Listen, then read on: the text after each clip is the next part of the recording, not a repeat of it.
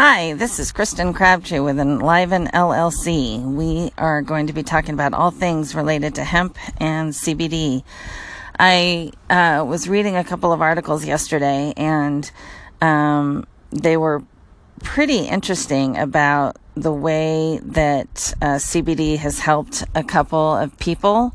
In one article, the woman had very severe eczema that she got after a pregnancy, and it was so bad that it would blister her face and she would swell up, and she had to be admitted to the emergency room a few times.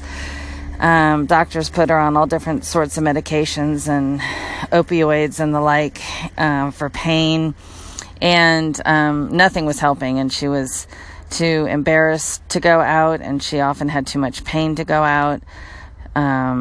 And it was just ruining her life. So someone introduced her to CBD, and she started using it, and her face and her eczema across her body completely cleared up. I certainly can't make a claim on here that would happen for everyone and every time, but it was really interesting to get her report and see the photos showing the results of the CBD products that she was using.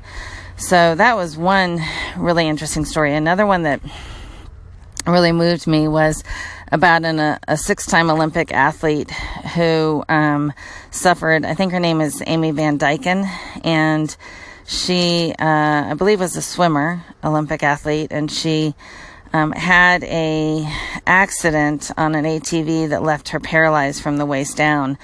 And the article was about, first of all, what it's like to be paralyzed, because a lot of people don't realize, including myself, don't realize that there's a lot of pain involved with paralysis, that your nerves throughout the paralyzed part of your body still produce pain. And she would often just lay in bed or on the sofa and not move because of the severe pain that she was in. She also was prescribed opioids, and she was very displeased with having to be on opioids. Somebody introduced her to CBD, and the results were amazing. Again, her pain was relieved, and it was a whole new experience for her. So that's the tips that I have to tell you today.